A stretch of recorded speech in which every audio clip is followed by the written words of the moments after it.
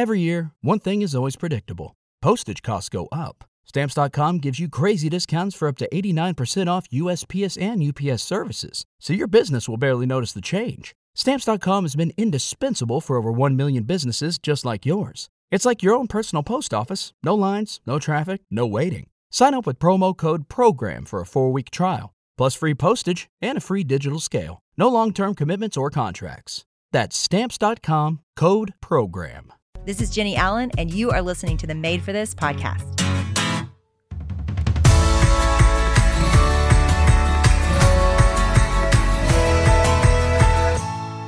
Therefore, lift your drooping hands and strengthen your weak knees, and make straight paths for your feet, so that what is lame may not be put out of joint, but rather be healed. Strive for peace with everyone, and for the holiness without which no one will see the Lord. See to it that no one fails to obtain the grace of God, that no root of bitterness springs up and causes trouble, and by it many become defiled. That no one is sexually immoral or unholy like Esau, who sold his birthright for a single meal. Hebrews 12 through 16.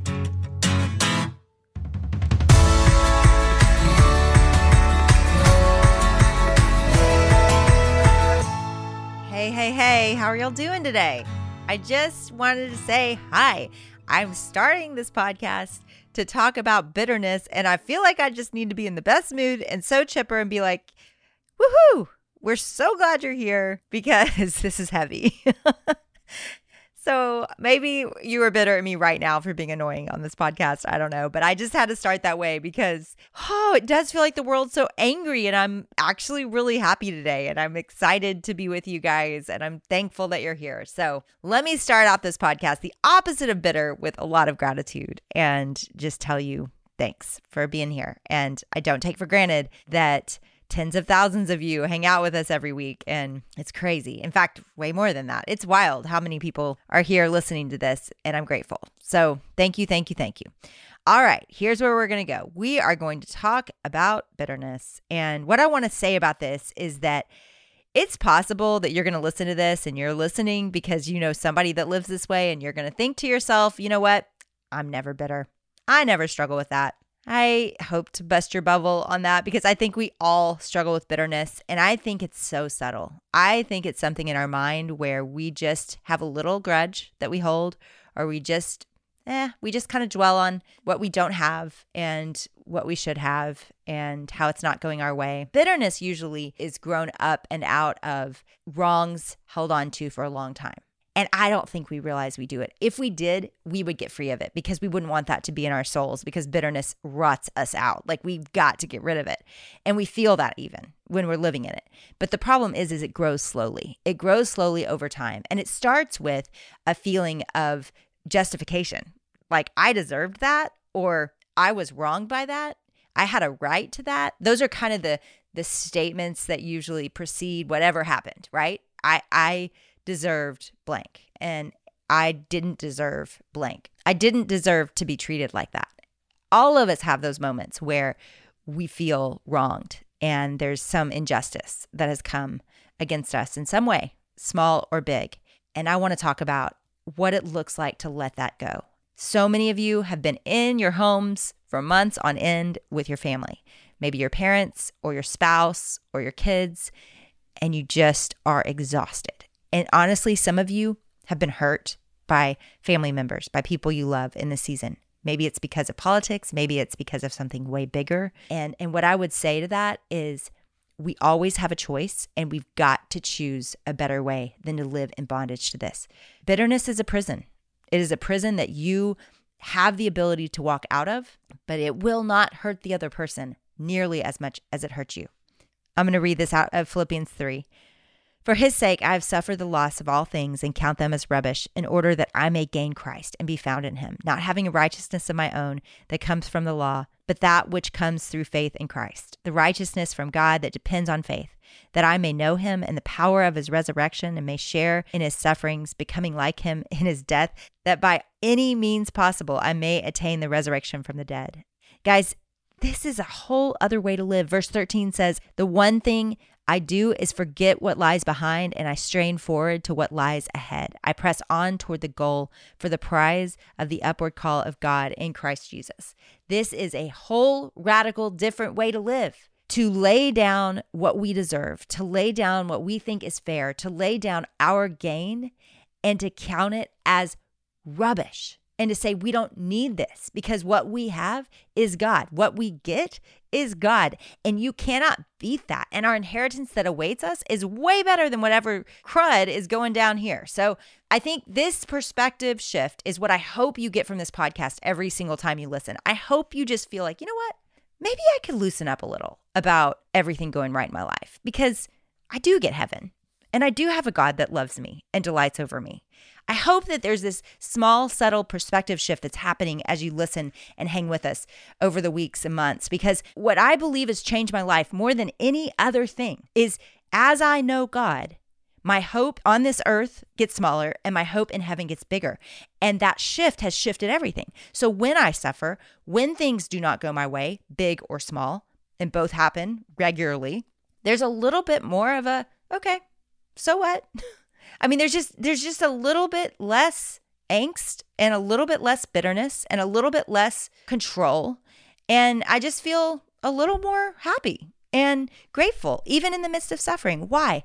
Because our hope is not in this world. It is a whole radical different way to live. And Jesus lived it, and we watched him do it. And he laid down his right over and over again to be the heir, the child of God, and to be on earth as someone who was hated and not respected and constantly misunderstood. And he walked through that, right? He walked through it, and through it, he chose it, and he loved people anyway. Why? Because he knew this was a minute in light of eternity. He understood that this would go by quickly, and he didn't need everything to work out right for his comfort and for his good, because he knew in the end it would work out better than any of us can imagine for his comfort and for his good. It's a whole different way to live. Every time we make the decision to love someone, we open ourselves up to suffering. It's something we talked about when we talked about loneliness. It is a risk when you put your life into other people's hands and your heart into other people's hands, and you say, and you're vulnerable, and you say the hard things, and you love them sacrificially. It is nearly impossible to do that regularly and to not get hurt. You will get hurt because people are sinners, because you're a sinner. You will hurt and people will hurt you. And I think it's a key fundamental thing to understand if you want to have healthy relationships, that this will happen, that conflict will happen, that your feelings will be hurt, that they will not be the perfect friend to you or the perfect family member or spouse. And so when you accept that and kind of go into it, then what you find is, okay, can we still have a relationship? And that's the question. Can you love imperfect people?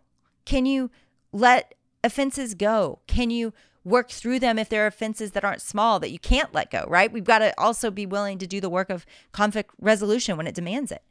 The temptation of bitterness is that we are wronged, and that in some way, I think it's subtle, and I don't think we always consciously think it, but in some way we're getting back at them by holding on to this. But the truth is, yeah, they move on. You know, what happens is you don't. And that bitterness grows. And what the enemy loves, he's good at feeding and sowing roots of bitterness. That is a passion of his. He is a passion project in putting seeds of bitterness that grow into unforgiveness, that grow into anger, that grow into despair and depression. I mean, that is his glory, that he would just plant those little seeds and they would take root and they would grow. And it honestly is just destroying you. It doesn't destroy them. And so it doesn't even totally make sense that we would not forgive people, because it doesn't end up punishing them. It really just hurts us. And so letting things go as often as we can. This is 1 Corinthians 13, that we wouldn't keep a record of wrongs, that love doesn't keep a record of wrongs. And what that scripture means is that we don't hold on to the ways that people have hurt us. We don't dwell on it. We don't punish them for it. We don't remember it even. And I remember early in our marriage, that was really important to Zach. If we would get in a fight, which we did a lot in the beginning, I remember if I ever brought something up that was from a month ago or a year ago, he'd be like, listen, we worked through that. Like, can you let that go? Can we start today with goodwill and with faith instead of bringing up every wrong that I've brought you? Because eventually, and now I look back and I'm like, it was very wise, because eventually after 23 years of marriage now, that would be a really long list. And if I dwelled on that list, I would think I had the worst husband. I would just feel like, oh my gosh, he is horrible. I could redo that record and pull it out. But you know what?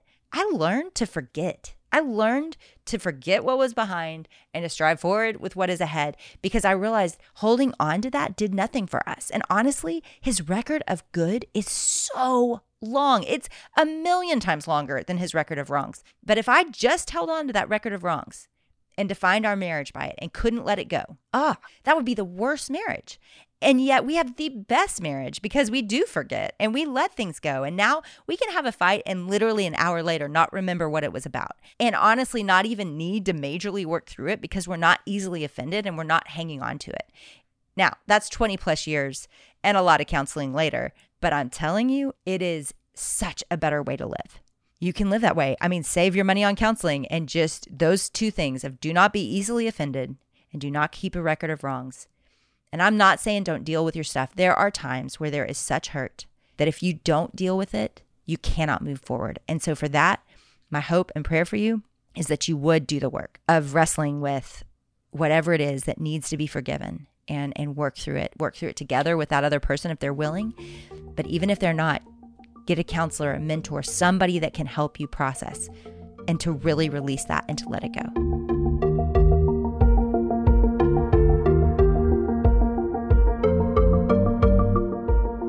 So here's a few questions that some of you asked. What are some questions we could ask ourselves to spot bitterness in our own lives? Okay, here's some things. Is when you survey your relationships, is there anybody that you just kind of feel like, I don't really want to see them? Like a good friend. I mean, I know sometimes it's like acquaintances that aren't life-giving, you don't feel excited about. But I just mean like the people that you really love, your family members, your closest friends. Is there anybody that you're just kind of like, that person hurt me. I don't know if I want to engage there. You're probably holding on to some bitterness. Somewhere, some way they have hurt you. And maybe it's even a way that you don't think about all the time consciously, but you still get that little feeling in your heart where you're like, I'm going to distance myself a little bit from them. This has happened to me. And it happened to me recently with a really good friend. And I love her so much. And she just surprised me with something that really hurt my feelings. And for a few weeks after that, I just remember being like, I don't think I feel like seeing her. I don't feel like calling her. What I had to do was just push through it. I had to say, no, I love that friend. And I am not going to let this destroy our friendship. I'm not going to let this make us distant. And I'm telling you, I got more intentional with that friendship. And I did at times address it, like just to mention it and be like, are we good with that? Like, I just need to know about this and are we okay? And it's not that I totally avoided it, but I also did not let it define our future. I didn't let it define our relationship. Guys, I mean, it is over. Like, we are great now, and I don't feel that twinge anymore. But I had to press through it, and I had to choose to not be bitter and to not hold on to it. And that took just more time together and experiences together and remembering, like, I love this friend. I'm so grateful for her, and I want her in my life, even though sometimes she's going to hurt me. Guys, sometimes people are going to hurt you. It's just going to happen. But what are those places where you feel that twinge of like distance and putting up a wall? So here's another question. I want to let go, but I don't know how to do it practically. What do I do? I think the first thing you've got to do is to name it. You've got to put words around it. And you need to do that with somebody safe, not a peer, not somebody that's in your friend group with that same person. That's gossip. Maybe with your mom or with your sister out of town, like someone that doesn't have anything on the line with that relationship, so you're not gossiping, but process it and name it and say, you know what? I think this person has hurt me and I need to process it a little so that I can get my head around it. If it is something that you cannot let go after a day or 2 or 3, what I would do is to say, hey, could we talk about this? And in a healthy, grown-up way, say, this hurt me and I'm trying to let it go and I promise to let it go, but I need to say that it hurt me and I want to be right with you.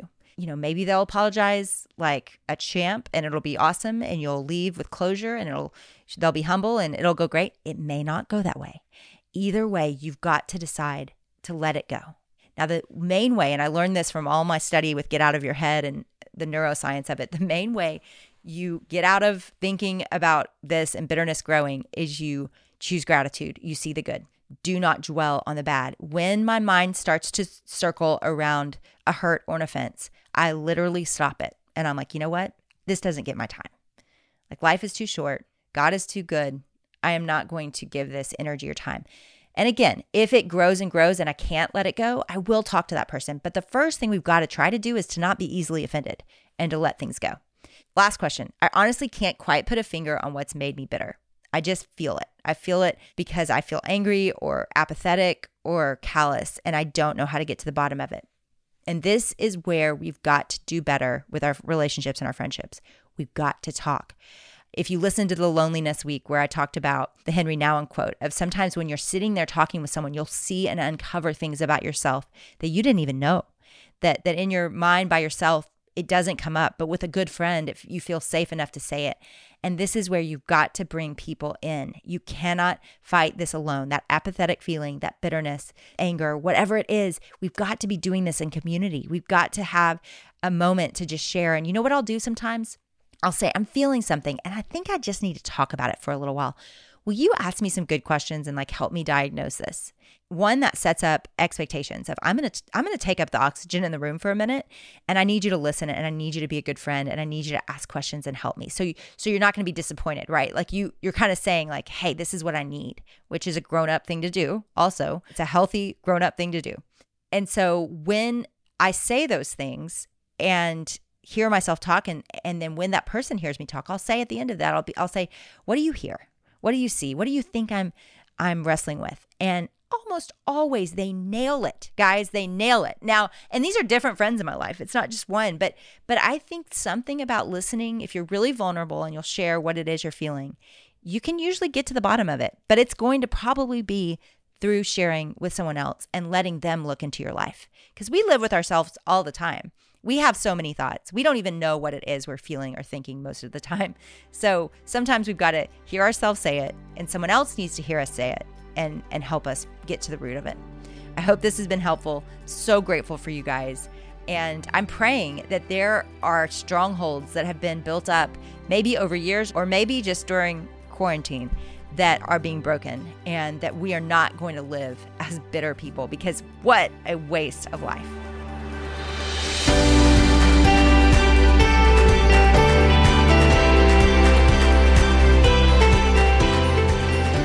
Hey guys, this is Chloe, and I wanted to make sure you knew about some fun things we've been working on for you. Molly, who is on our team and helps us do so many things around here, took hours upon hours to make sure that all of our podcast episodes are on Jenny's Pinterest. So if you're ever wanting to share an episode or save it for later, you can go to Jenny's Pinterest page now and find all kinds of resources, her free downloads, quotes from her books, podcast episodes, and so much more. And sometimes we'll get questions from you guys like, is there a way for me to read a transcript of an episode or share it with someone who can read it? The answer is yes. We transcribe every single podcast episode and upload it to Jenny's website. If you go to jennyallen.com/blog, you can go through all the blog posts all the way back to episode 1 of the Made for This podcast. You can read and share all your favorite episodes and maybe even catch a few of the lines that you didn't write down just quick enough. Thanks again for listening today. We will see you guys next time for another episode of the Made for This podcast.